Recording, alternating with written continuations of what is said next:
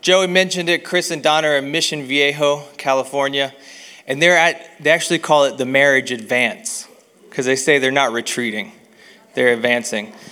And they shared there a couple times yesterday, and Chris said that God has really helped them to feel better and also to say what they believe he had them to say. So that's really great. And he is speaking again this morning.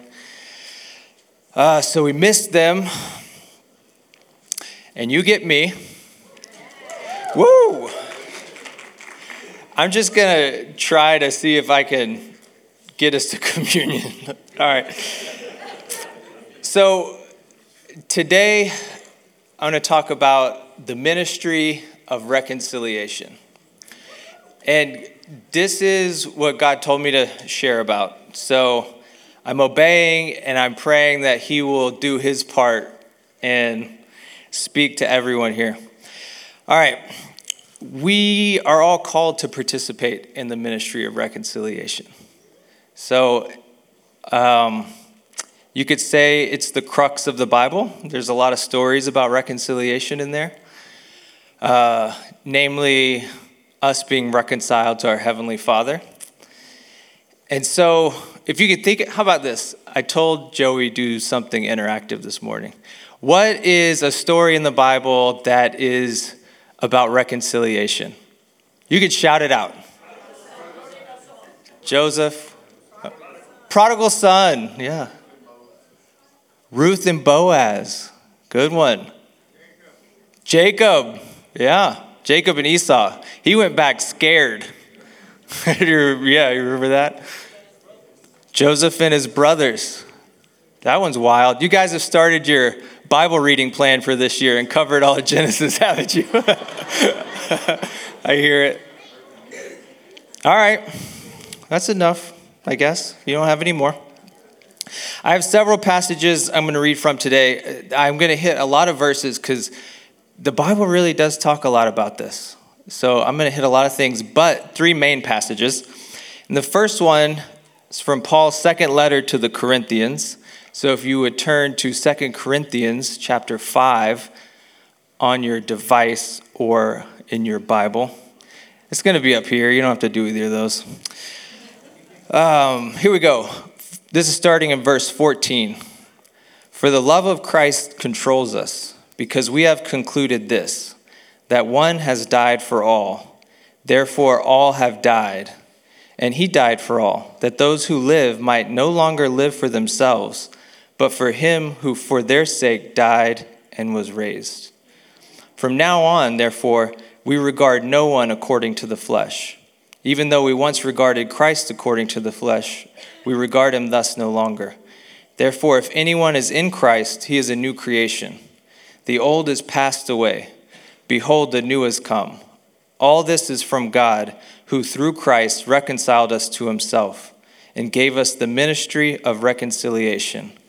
That is, in Christ, God was reconciling the world to himself, not counting their trespasses against them, and entrusting to us the message of reconciliation.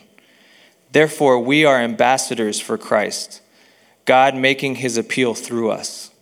We implore you on behalf of Christ, be reconciled to God. For our sake, he made him to be sin who knew no sin, so that in him we might become the righteousness of God. And that's talking about Jesus. All right, so that's good. I like that passage. I get excited when we read about who Jesus is and what he did for us. There's something in me, an alarm that goes off like, yeah, that's right. That's the word of God. Let's talk about reconciliation. So what does to reconcile mean? I think it's used as an accounting term a lot. Anybody know that? Reconcile your books, get your numbers in order. Business guys, is that right? Yeah. That's what I've heard.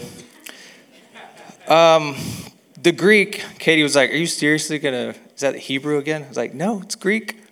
The Greek is katalasso.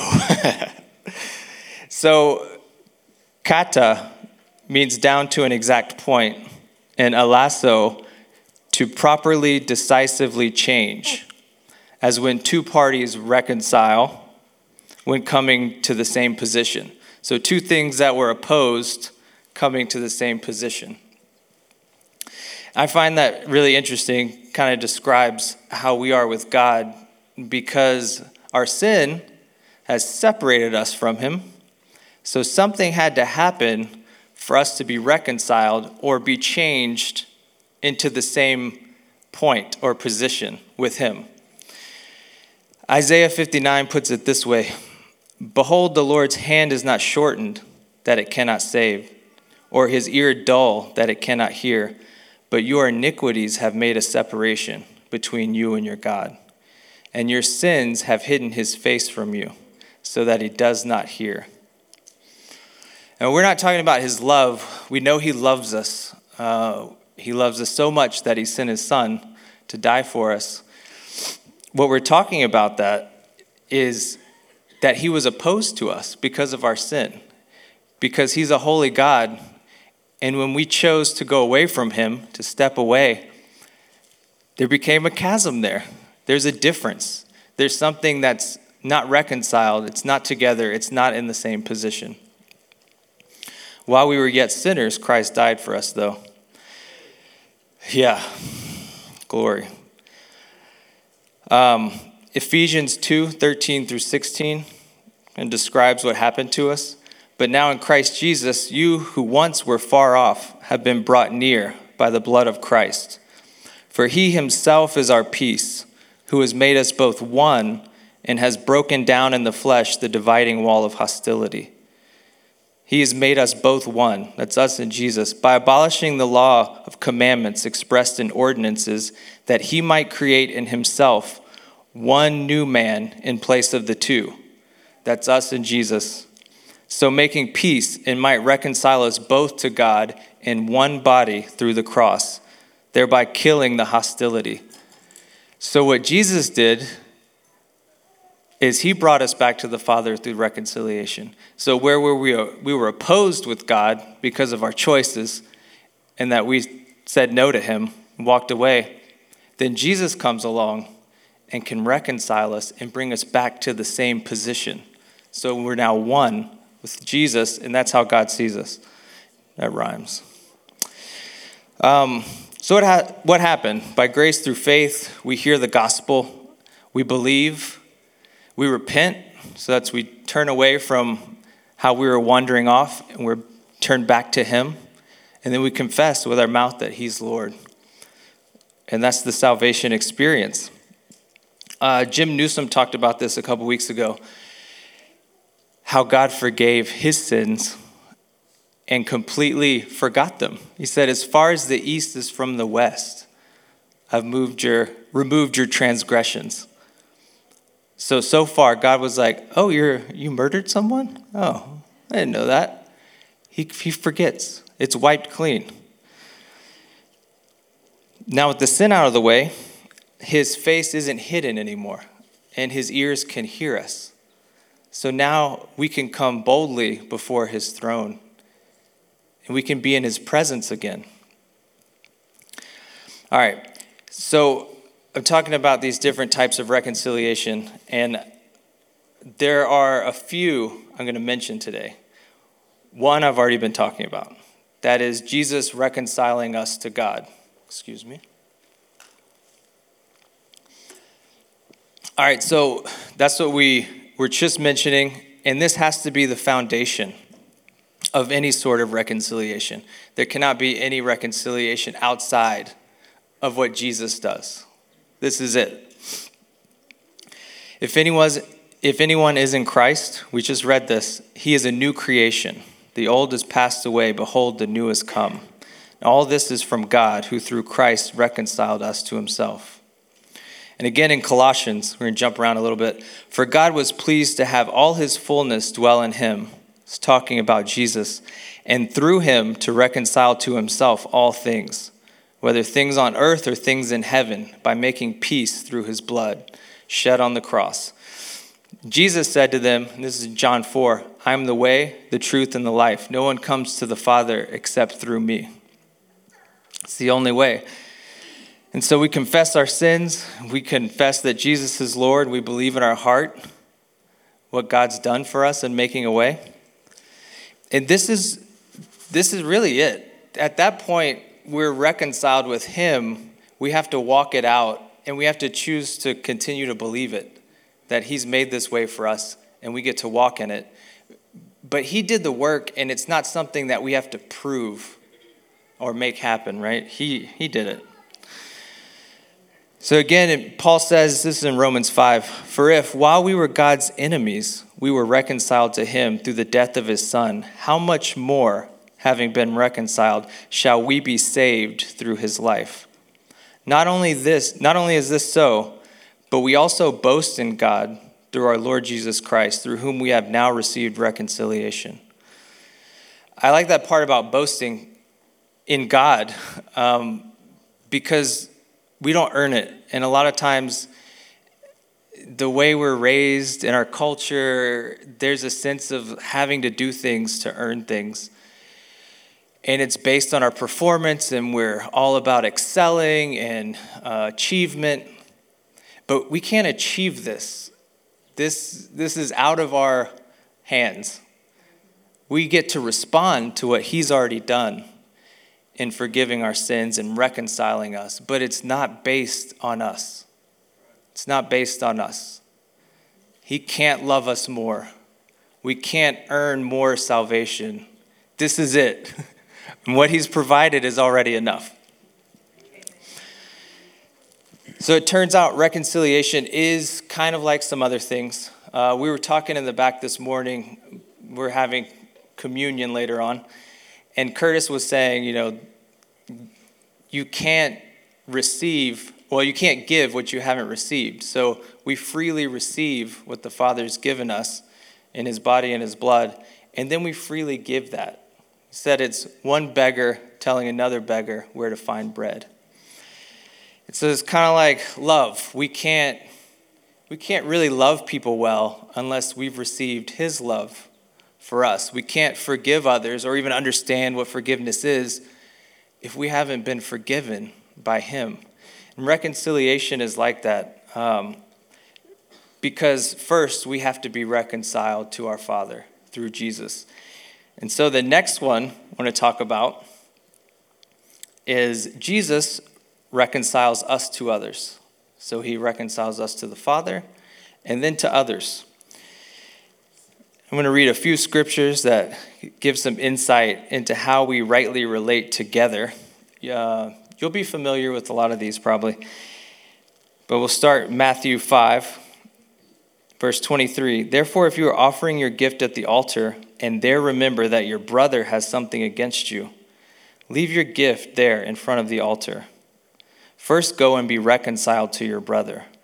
Then come and offer your gift. Colossians 3:13, bear with each other and forgive whatever grievances you may have against one another. Forgive as the Lord forgave you. And then this is from Luke 6, also in Matthew. Do not judge, and you will not be judged. Do not condemn, and you will not be condemned. Forgive, and you will be forgiven. It's funny, he gives us two don'ts and then a do. So what are the two don'ts? Don't judge each other. Don't condemn each other. He's got the judgment covered. It turns out he knows what he's doing. And he's the only one who can. And then don't condemn. I don't know why we think we could condemn either. But then he gives us one thing that we should do, which is forgive. And then how about in the model prayer, Matthew 6, forgive us our debts or trespasses as we forgive those who have trespassed against us. And then in 1 Peter says, for to this you have been called, because Christ also suffered for you, leaving you an example, so that you might follow in his steps. He committed no sin, neither was deceit found in his mouth. When he was reviled, he did not revile in return. When he suffered, he did not threaten, but he continued entrusting himself to him who judges justly. I love that phrase. He continued entrusting himself to him who judges justly, and that's his Father. And with this type of reconciliation, letting Jesus reconcile us to others, we're getting a chance to do what Jesus did. Because he didn't fight for himself. He didn't justify himself. He didn't turn back and call names and say, no, I'm actually right in this. He wasn't fighting a battle in the flesh. But he said, when he was reviled, he did not revile in return. When he suffered, he did not threaten. And I know this is a tough one because a lot of times when we need to be reconciled to others, it's with people who might be close to us. It could be family members. It could be people who were close friends. And it could be people at work who we're not close to, who we just have a hard time with, our neighbors. But Jesus' response is much different than how we usually respond, or how I would typically start to respond. But what Jesus did was he emptied himself, he humbled himself. He didn't defend himself, justify himself. He wasn't trusting in his disciples, certainly wasn't trusting in those who were reviling him, but he was trusting in the one who judges justly. That's his heavenly Father. And there's that sense that he was abiding in the Father. That was the same example Jesus gives us, to abide in him as he abides in the Father. He and the Father are one. We're called to be one with Jesus. But if we abide in him, then we can follow him into things like reconciliation and not be worried about getting hurt and not be worried about looking bad or not getting perceived the right way. How misperceived was Jesus? And then we think everybody should know how we feel and why we feel it and look good and all this stuff. That's not what he did, but he is the example. The good news is, while we shouldn't look for consolation in the people we're trying to be reconciled with or reward or whatever it is, he did send us a helper that we find consolation in, and that's the Holy Spirit. That's God with us. So when he sends us into these kinds of things, being reconciled, forgiveness, these big, big things, he's with us in it. His Spirit, well, he can be with us in it. We can be filled with his Holy Spirit. He can be in the moment. He can be in the pain, in these tough situations where it feels like we need his help. He will help us. All right. So that was a big one. We're reconciled to God through Jesus. We're reconciled to others through Jesus. And then I feel like it gets really fun, because then we can be part of God reconciling others to himself and God reconciling others to others. There's a few examples I want to talk about. Well, first off, we don't all have the same giftings. We're pretty different, and that's great because there's diversity in the body. Like, we're not all going to get up here and sing as well as I do or dance as well as I do, but we all have our gifts. But one thing we also have in common is that we're all given this ministry of reconciliation. So this is something that we're all called to be a part of, and then we get to participate in. There was something in Grace's word this morning about, are you going to obey and do what I've already said?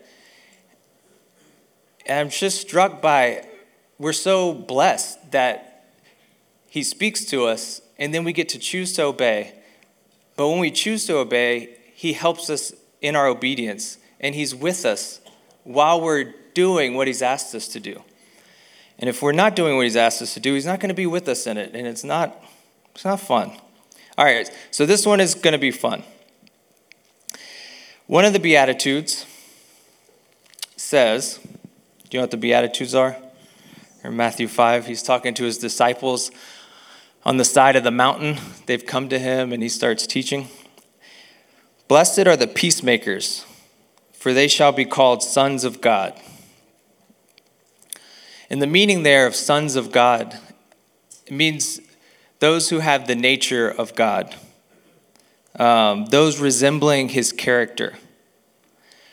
And God is a reconciler. And so in that beatitude, it says, blessed are the peacemakers. And we are making peace with him, but what he's talking about here is people who are making peace between other people. And so we get to do that. And how great that they'll be called the sons of God. That's us. And back to Corinthians, 2 Corinthians chapter 5, he entrusts to us the message of reconciliation. Therefore, we are ambassadors for Christ, God making his appeal through us. He says, we implore you on behalf of Christ, be reconciled to God. So we get to participate in his ministry and other people, what's happening with them. And if we're reconciled to God and our hearts are right towards others, then we get to be his ambassadors and see him reconcile others to himself through Jesus. This is good news. The last example, I'm going to read most of a whole book of the Bible. But don't worry, it's Philemon. It's only one chapter. It's pretty short. I want to read this one because it illustrates a very specific way that God used Paul to help reconcile two people. All right, this letter was written by Paul. He was in Roman prison awaiting trial with Caesar, and it appears he had pretty good living conditions. You could send letters and receive letters, and people could visit him. And so it didn't seem like he was in solitary confinement or anything like that. But he was in prison. Scholars place the letter around 61 to 63 AD. There are a few main characters. Philemon is one. He was a man of wealth. He was converted by Paul. He was also mentioned in the letter to the Colossians. He was part of that church at Colossae. Is that how you say that, Curtis? Colossae. Another main character is Onesimus. Onesimus is a bondservant, a slave of Philemon's. Now, at some point, it's not written directly in there, but you can use context clues, that Onesimus runs away, and he goes to Rome, which is where Paul's in prison. And so I'm just going to start at the beginning of the letter here. Paul, a prisoner for Christ Jesus, and Timothy, our brother, to Philemon, our beloved fellow worker, and Apphia, our sister, and Archippus, our fellow soldier. Now, it doesn't really say who they are. I did some reading, Curtis, and some people think Apphia might be his wife. What do you think? Curtis thinks so too. So Apphia is his wife, and Archippus, is that his son? He doesn't know that one. That's someone else, though. That's their fellow soldier. We know that. And the church in your house. So the church, or part of the church there, was meeting in Philemon's house. Paul says, grace to you and peace from God our Father and the Lord Jesus Christ. I thank my God always when I remember you in my prayers, because I hear of your love and of the faith that you have toward the Lord Jesus for all the saints. And I pray that the sharing of your faith may become effective for the full knowledge of every good thing that is in us for the sake of Christ. For I have derived much joy and comfort from your love, my brother, because the hearts of the saints have been refreshed through you. Now, if I was Philemon reading that, I'd be like, if I'm the first one reading, I'm like, let's show everybody else. This is really good. Look what Paul's saying about me. Feeling pretty good about himself. And then Paul says, accordingly, though I am bold enough in Christ to command you to do what is required, yet for love's sake I prefer to appeal to you. I, Paul, an old man and now a prisoner also for Christ Jesus, I appeal to you for my child, Onesimus, whose father I became in my imprisonment. Wow. So then Paul really turns there and he says, I could command you something, but I'm not going to. For love's sake, I'm just going to appeal to you. And he brings up Onesimus, who's a runaway slave.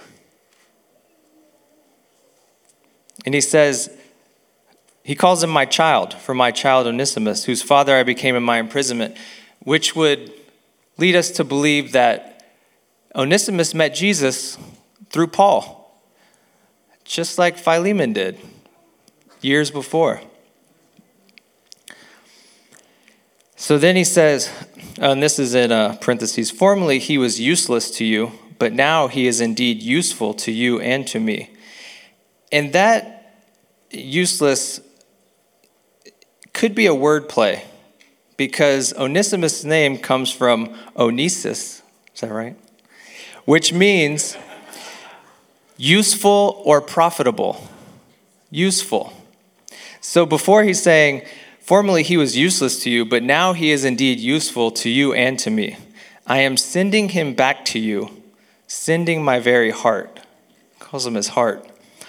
I would have been glad to keep him with me in order that he might serve me on your behalf during my imprisonment for the gospel.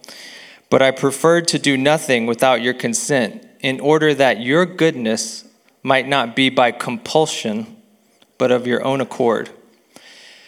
So, not only did Paul meet Onesimus and then introduce him to Jesus and now calling him his spiritual son, but now he's sending him back. So I don't know what Philemon would be thinking about, but this is just wild. And then in Colossians, if you read, Onesimus comes with, is it Tychicus? Sorry. I don't know, I'm making the right sounds here. But Philemon comes with him, or not Philemon, Onesimus comes with him. And so then, are those two letters delivered at the same time, Curtis? I don't know. But Onesimus is with him, being sent back to where he was a slave. There's a lot going on. All right.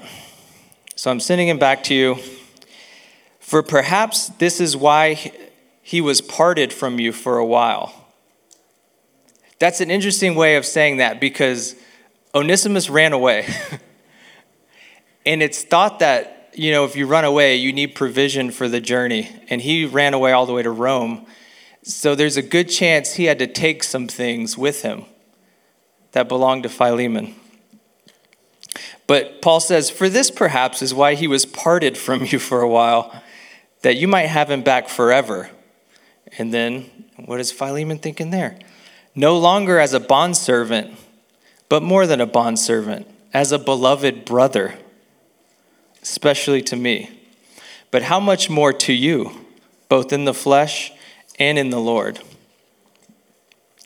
This makes me think of what Paul wrote in Colossians, that there's no longer Greek, there's no longer Jew, there's no longer circumcised or uncircumcised.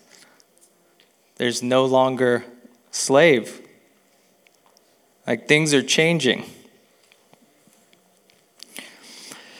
What does he say at the end? He says, but Jesus is all and in all. So you have these labels for people, you identify in this way, but Christ takes preeminence. Christ is all and in all.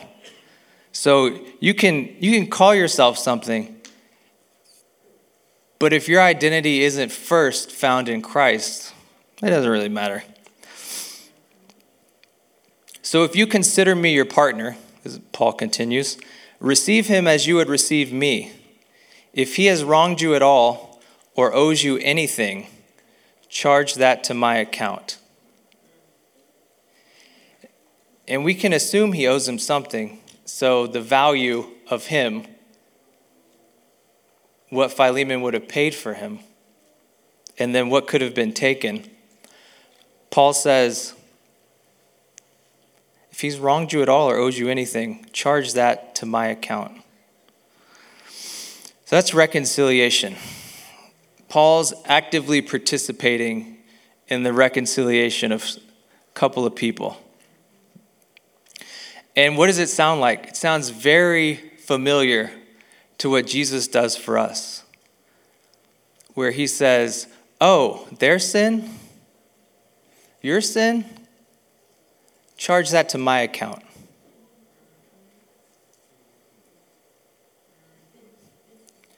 And he took those sins and he died on the cross to reconcile us.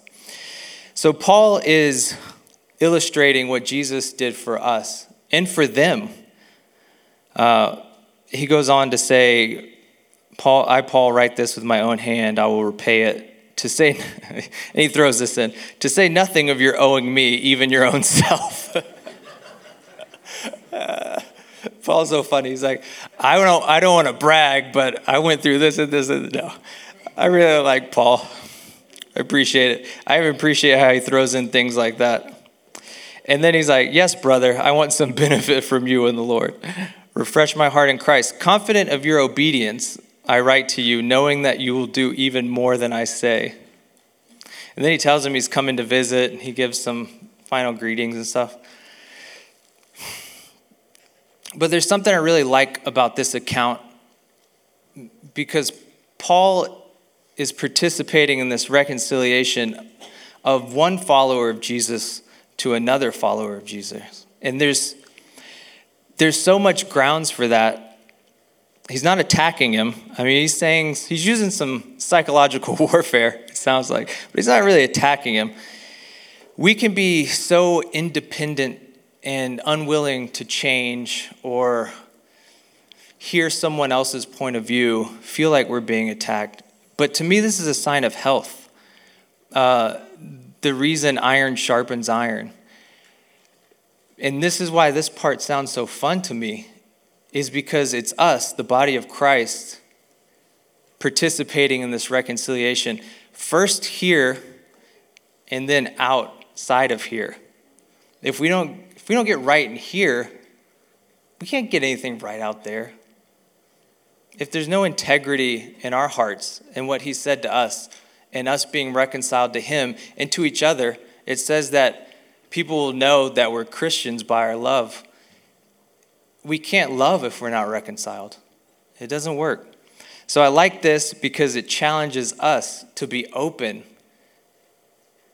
to being reconciled in different ways, to being challenged in different ways that maybe we're not used to. This ministry that we're called to, it's more important than our jobs, than our different roles that we play in our families. It's more important than our education, our culture, our citizenship, our race.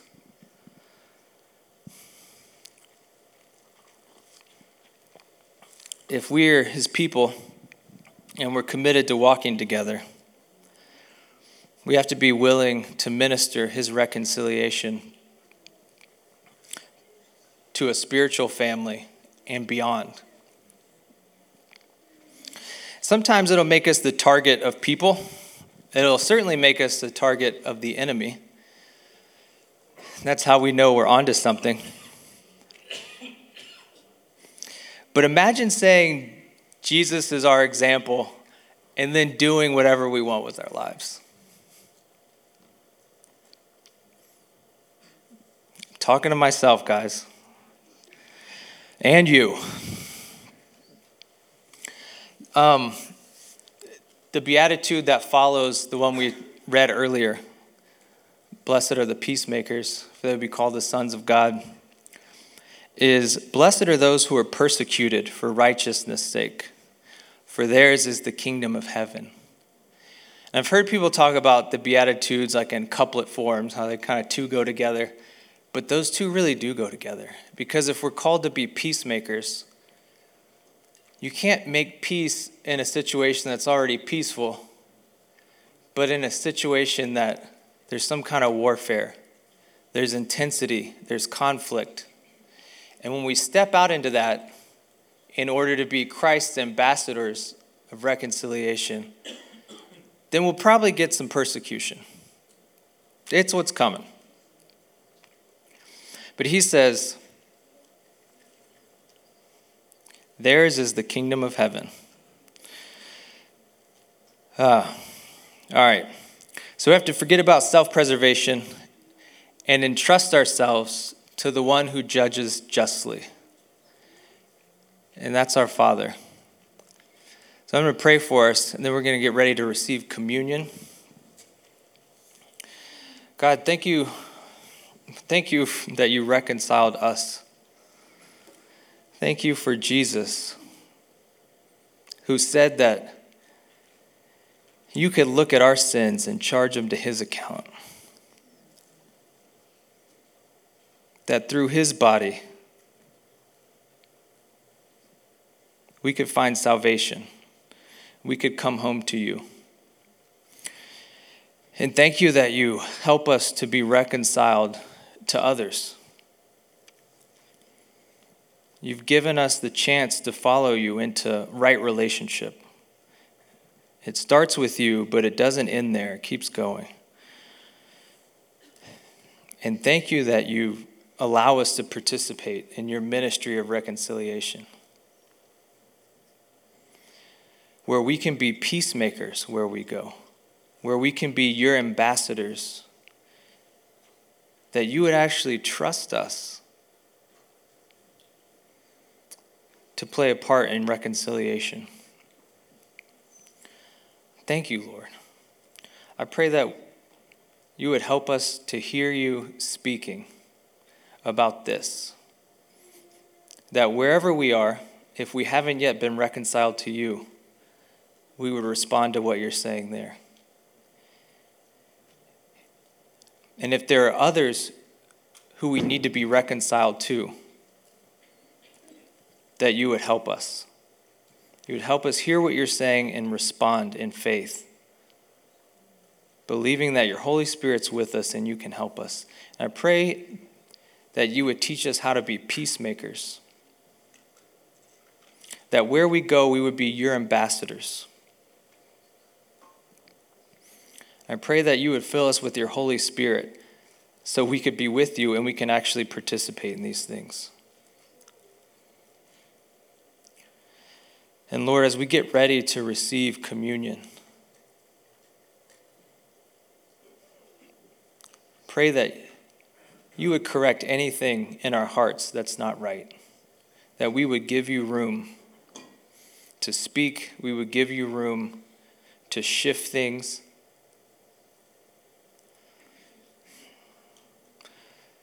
If Christ is really our example, then you get all the room you want.